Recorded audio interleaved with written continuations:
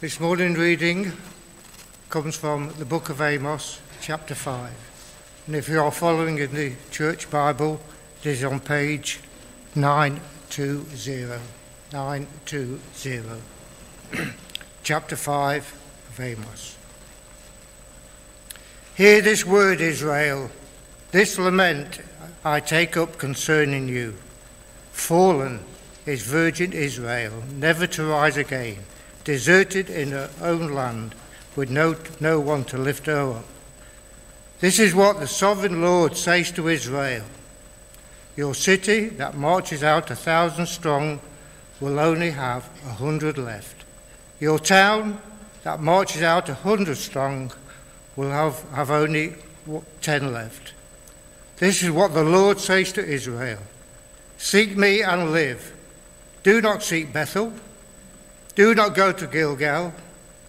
Do not journey to Beersheba, for Gilgal will surely go into exile, and Bethel will be reduced to nothing.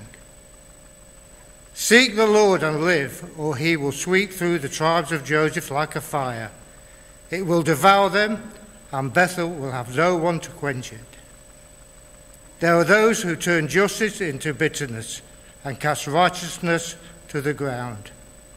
He who made the Pleiades and Orion, who turns midnight into dawn and darkens the day into night, who calls for the waters of the sea and pours them out over the face of the land, the Lord is his name.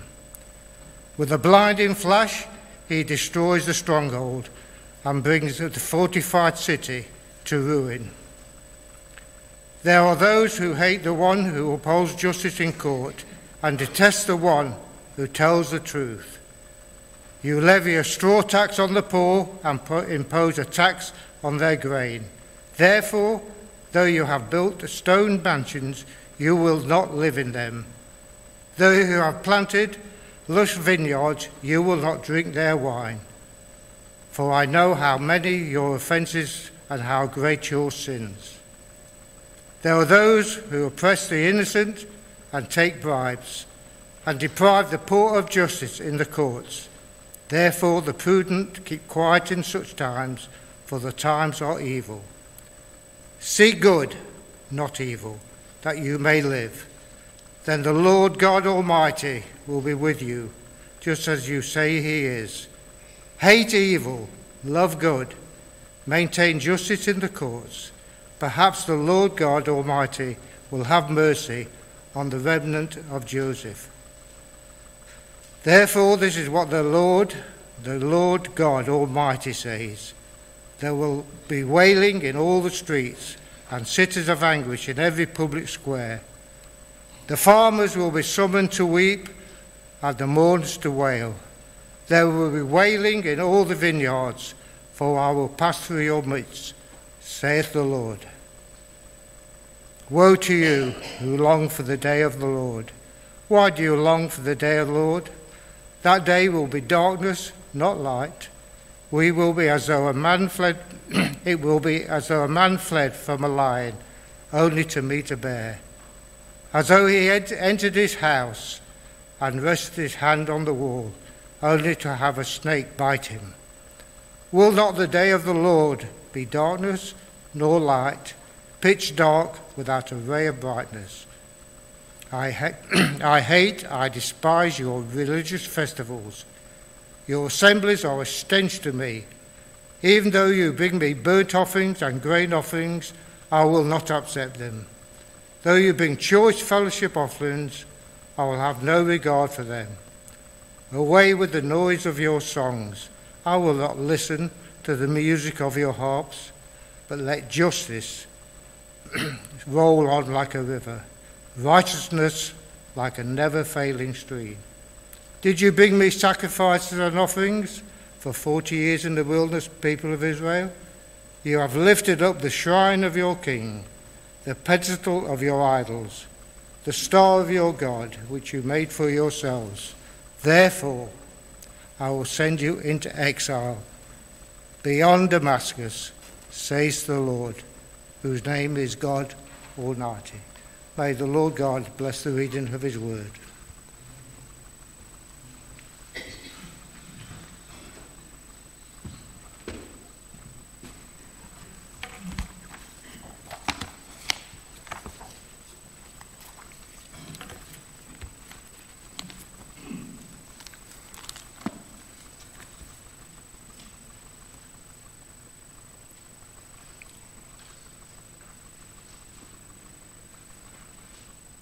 Oops. Can't find it. Well, good morning, everybody, my dear brothers and sisters in Christ.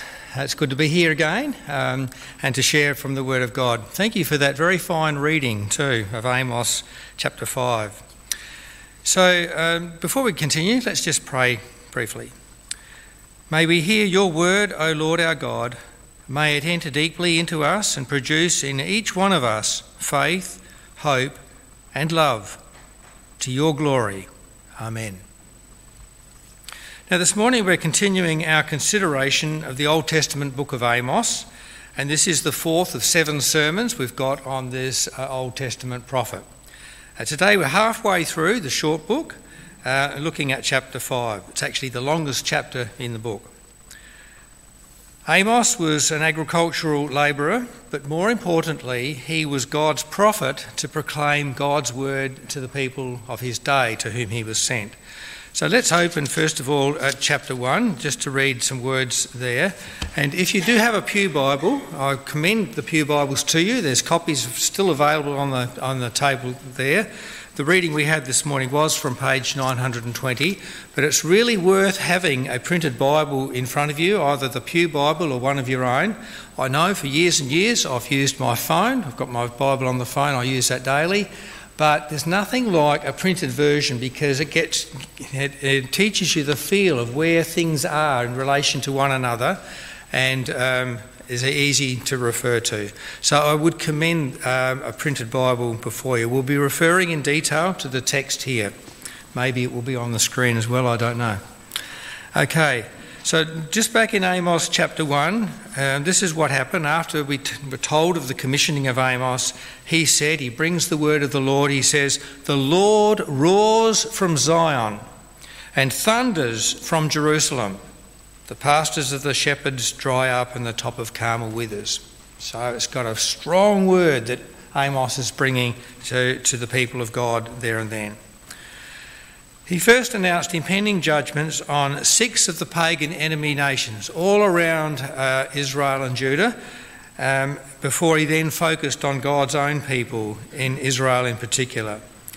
In the last 2 sermons, we've heard various criticisms of God through Amos of their unrighteous conduct and warnings of judgment to come. Now, chapter 5, the longest chapter, has 2 portions, and I'm going to deal with the first portion first.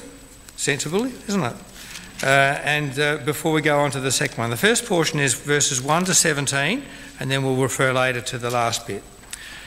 Now, most of the writings in the Bible, most of the prophetic writings, are actually poetry. They don't come across generally as poetry to us, but they're poetry to some degree at least.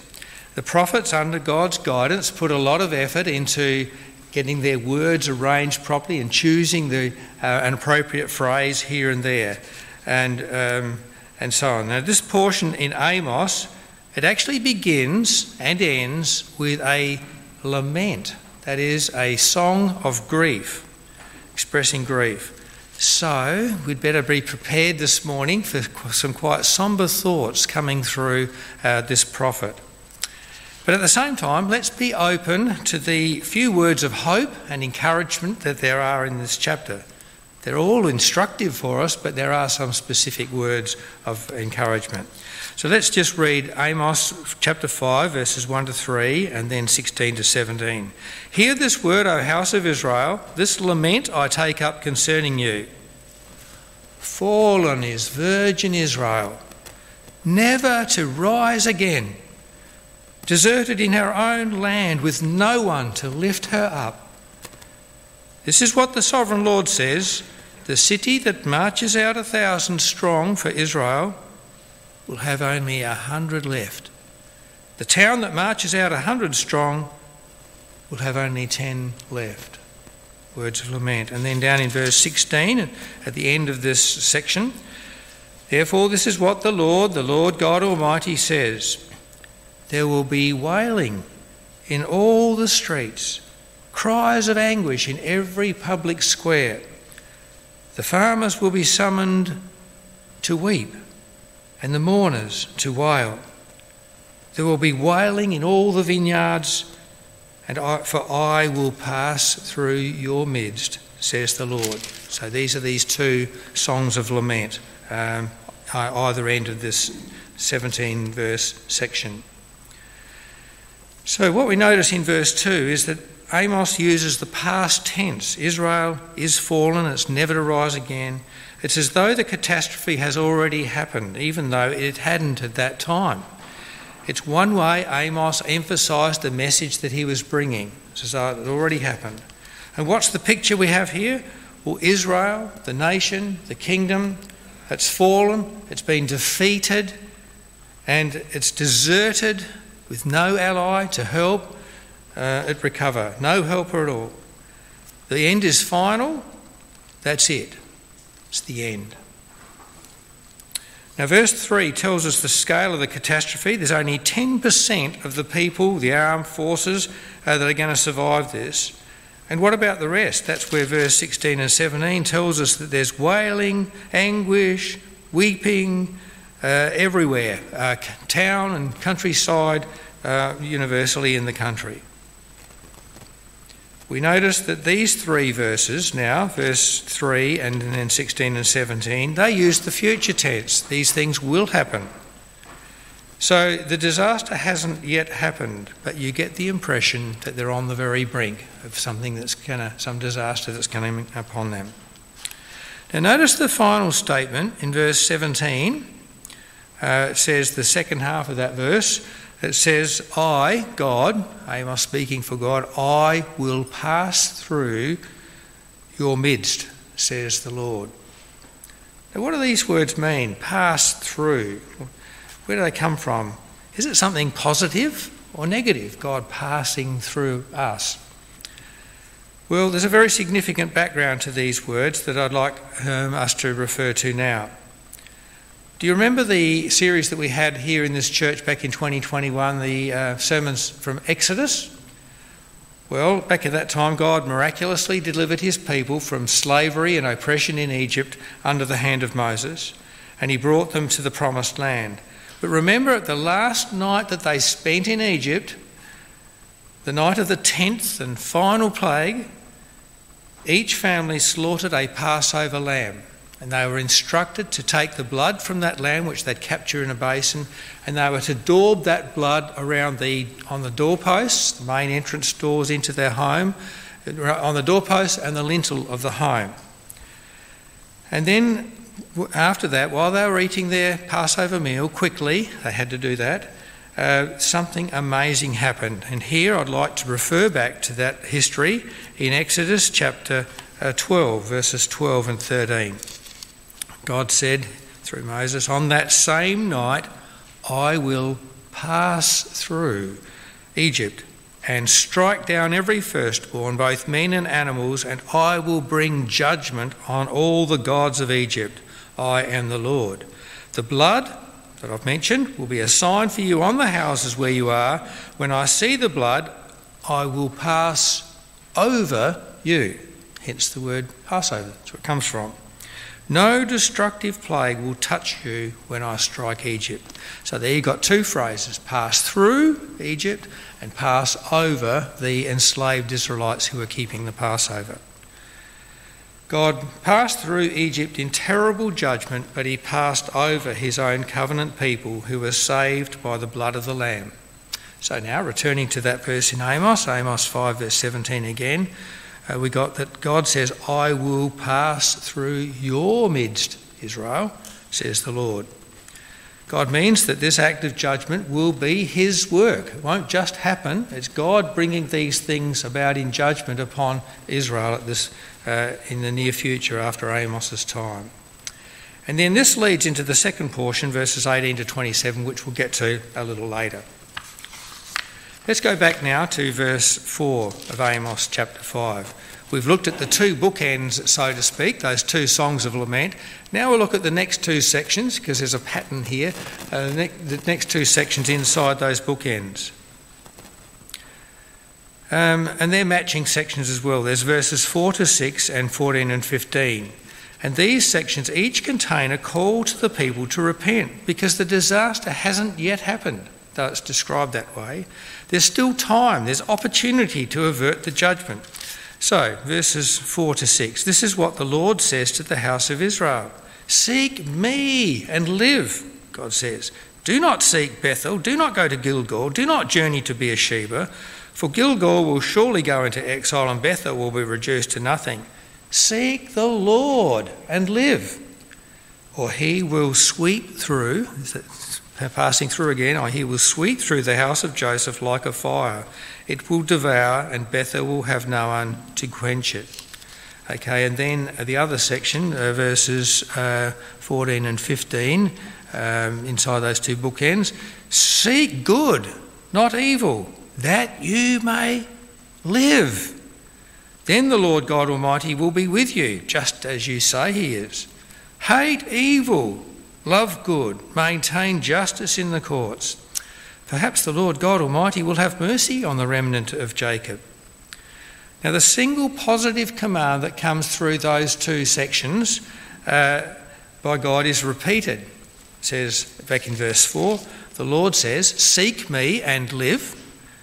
And then in verse 6, seek the Lord and live. Verse 14, at the end then, seek good, not evil, that you may live. And finally, in verse 15, hate evil, love good. God wanted them to live. He didn't want to bring disaster on them. But for them to live and to avoid the impending disaster, there was only one way, and that was to seek the Lord. They were seeking, they were going to other places, among them the three ancient places that are mentioned there, Bethel, Gilgal and Beersheba. They were probably going on religious pilgrimages to those places. And this will be taken up in our questions for reflection and discussion. But what they needed to do was to go to God. They needed to seek God. And it's just the same today. God wants people to live. He wants all people to live. He doesn't want anyone to perish. But for people to live and to avoid disaster, there's only one way: to seek the Lord. Now, the words of the Apostle Peter are very relevant here, and I'd like to just turn to them. That's in 2 of Peter, chapter 3, and from verse 9. Here, we read that about God, in the context of the coming of Christ again. Peter, the apostle, writes this: God is patient with you, not wanting anyone to perish, but everyone to come to repentance. But the day of the Lord will come like a thief in the night. The heavens will disappear with a roar, the elements will be destroyed by fire, and the earth and everything in it will be laid bare. Maybe literal, maybe figurative, but maybe both. Since everything will be destroyed in this way, what kind of people ought you to be? You ought to live holy and godly lives as you look forward to the day of the Lord, the day of God, and speed its coming. That day will bring about the destruction of the heavens by fire, and the elements will melt in the heat. But in keeping with his promise, we are looking forward to a new heaven and a new earth, the home of righteousness. Let's go back to Amos then, with those New Testament words in mind. It looked like the nation was too far gone down the road to doom. But where there's life, there's hope, isn't there? So at the end of verse 15, he says, Amos writes this: perhaps the Lord God will have mercy on the remnant of Joseph. There was always that hope there, which may not be realised for the people as a whole, but for a remnant amongst the people. There's always the way. Now, I'd like to point out I'd like to point out something in the previous verse, in verse 14 there. After the call to seek God and live, notice what Amos says. He says, "Then the Lord God Almighty will be with you, just as you say he is."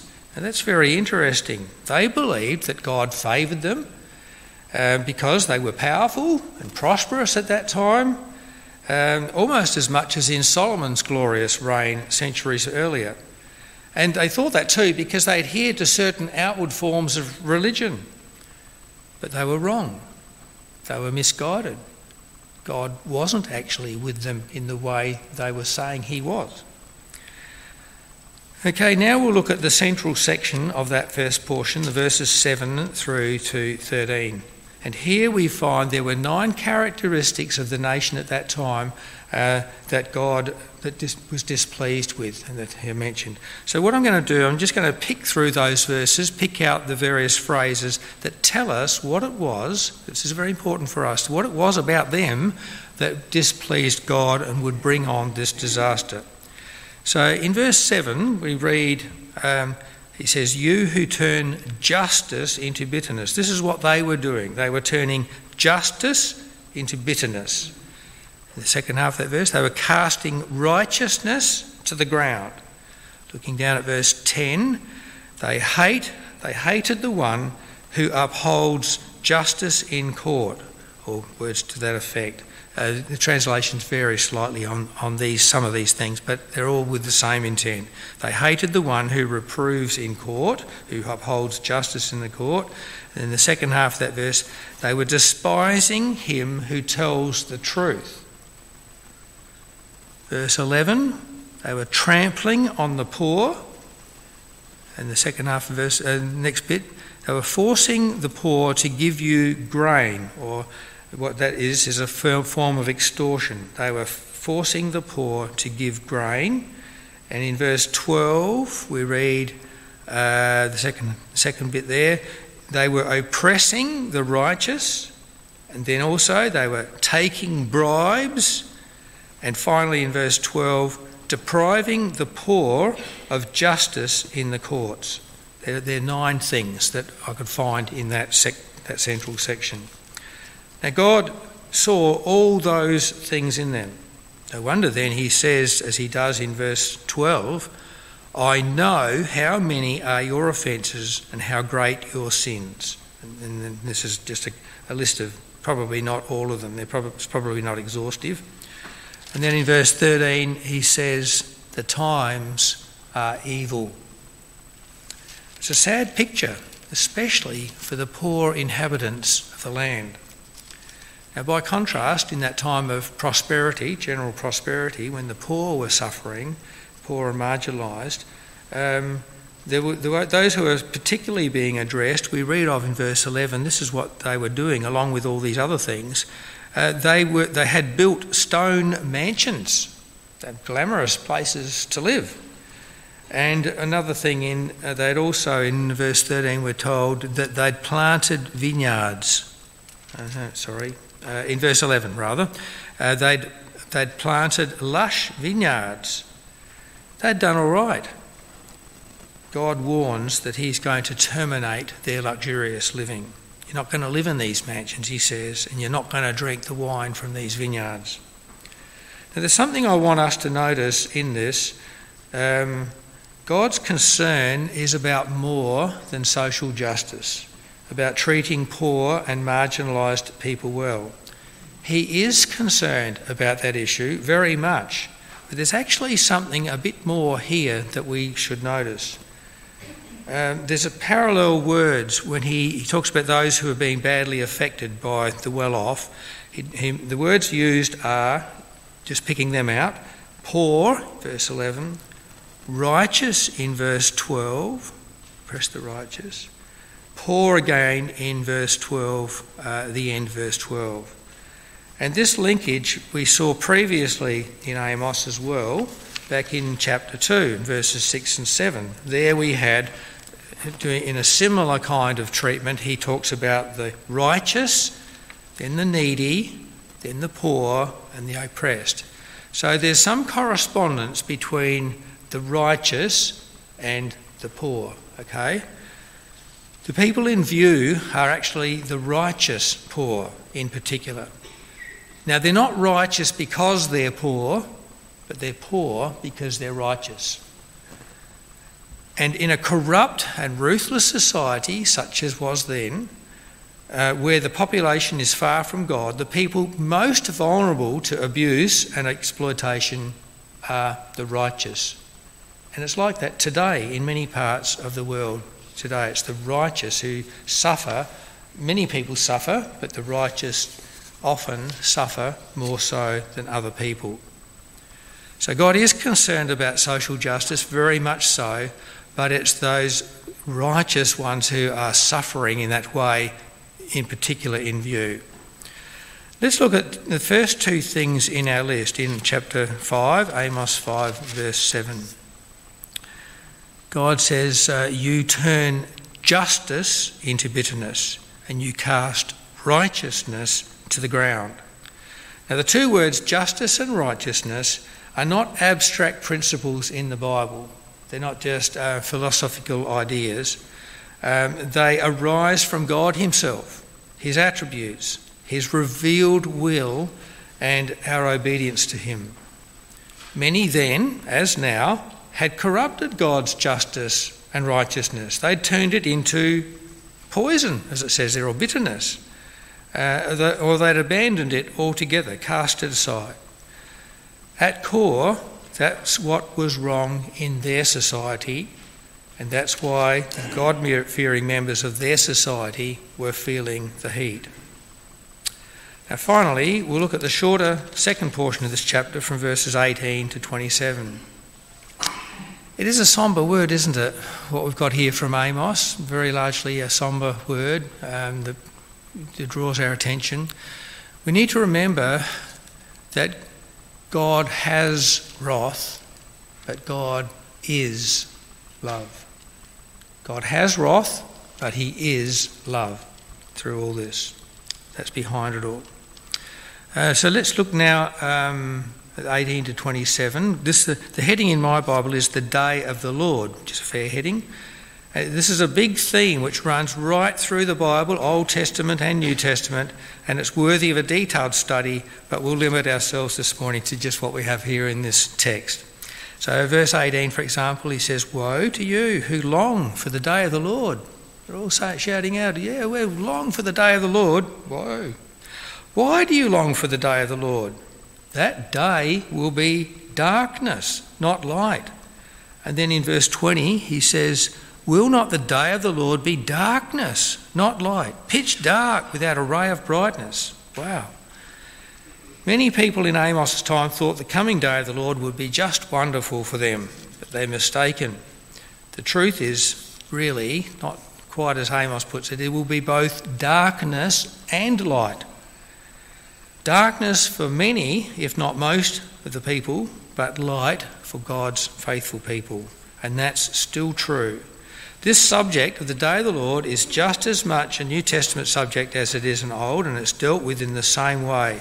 So here I'd like to just have a quick look at Thessalonians, Paul's letter, his second letter to the church in Thessalonica, at chapter 1, verses 7 to 10. Here Paul too is talking about the day of the Lord when Jesus will come again.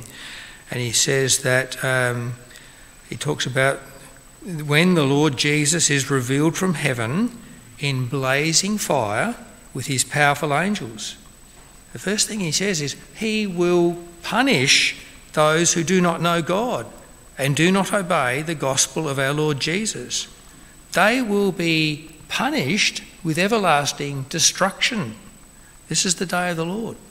And shut out from the presence of the Lord and from the majesty of his power on the day he comes to be glorified in his holy people and to be marvelled at among all those who have believed. And this includes you, Paul writing to Thessalonian believers, but also extending to us. This includes you, because you believed our testimony to you. And so he goes on to pray for them all. The second coming of Jesus will actually mean darkness for many, many people. That's the case. But it will mean light for God's saints. Now the remainder of this section in Amos, going back to Amos 5 now, yet again includes stern words from God which we do well to carefully consider. Now outwardly they were complying with God's laws, at least some of them. Well, what were they doing? Let's have a look. In verse 21 we read that they were having religious feasts or festivals. They were attending assemblies, religious assemblies. Verse 22, they were bringing to God, supposedly, bringing burnt offerings, grain offerings, choice fellowship offerings, all there in verse 22. And finally, they were, in verse 23, they were singing songs. These are songs of worship, mind you. They were singing songs accompanied by music of harps and no doubt other instruments as well. Well, all that sounds good, doesn't it? And commendable. After all, hadn't God commanded this sort of thing to be done? And here they are, they're going about those things. But what did God actually think of their activities?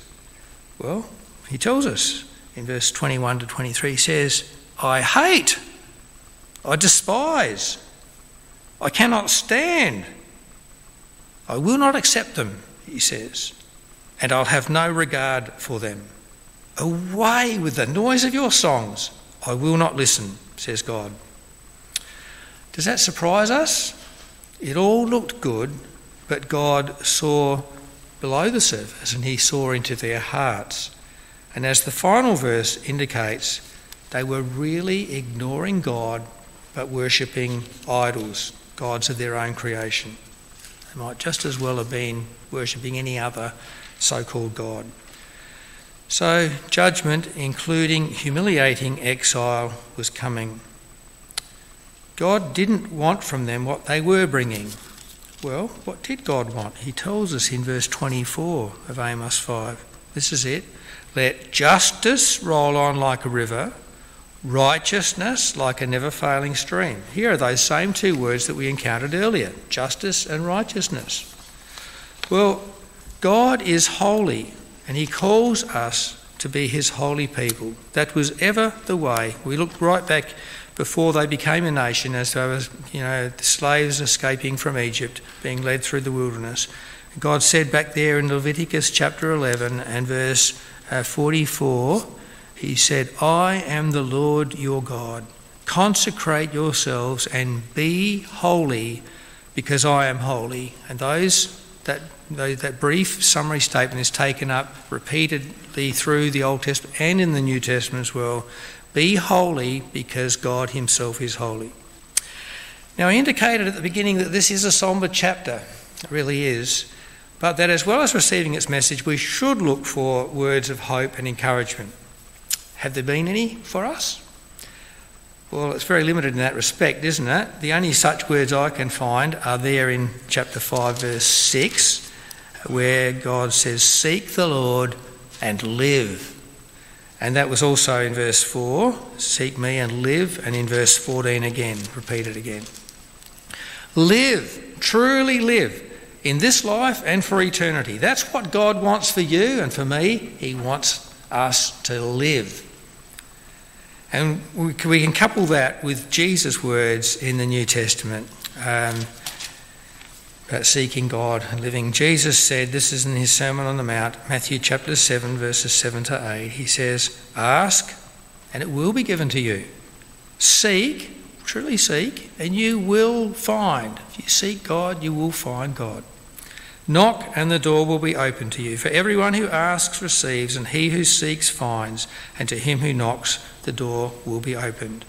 And then there's Jesus' gracious invitation to us all in chapter 11 of Matthew, verses 28 to 30. He said, come to me, all you who labour and are heavy laden, and I will give you rest. Take my yoke upon you, learn from me, for I am gentle and humble in heart, and you will find rest for your souls. For my yoke is easy and my burden is light. We all long for that rest. That rest is a very deep thing. It's not just feet up, but it's something really deep that we all need. And Jesus is giving that to us. Come to me and I will give you rest. So let's not hold back whatever the society around us may do and however they may treat us. Let's respond positively to God's command and to his invitation to seek God and live. Thank you. Let's just pray. Lord God, we are in awe of you. You are a holy God, and we know that we fall far short of your holiness. The better we see you, the worse we know ourselves to be. Please have mercy on us. Please forgive us. Cleanse us. Renew us. Please help us by your Holy Spirit to be your holy people, a fitting bride for your dear Son, our Saviour. In his name we pray. Amen. Thank you, everyone.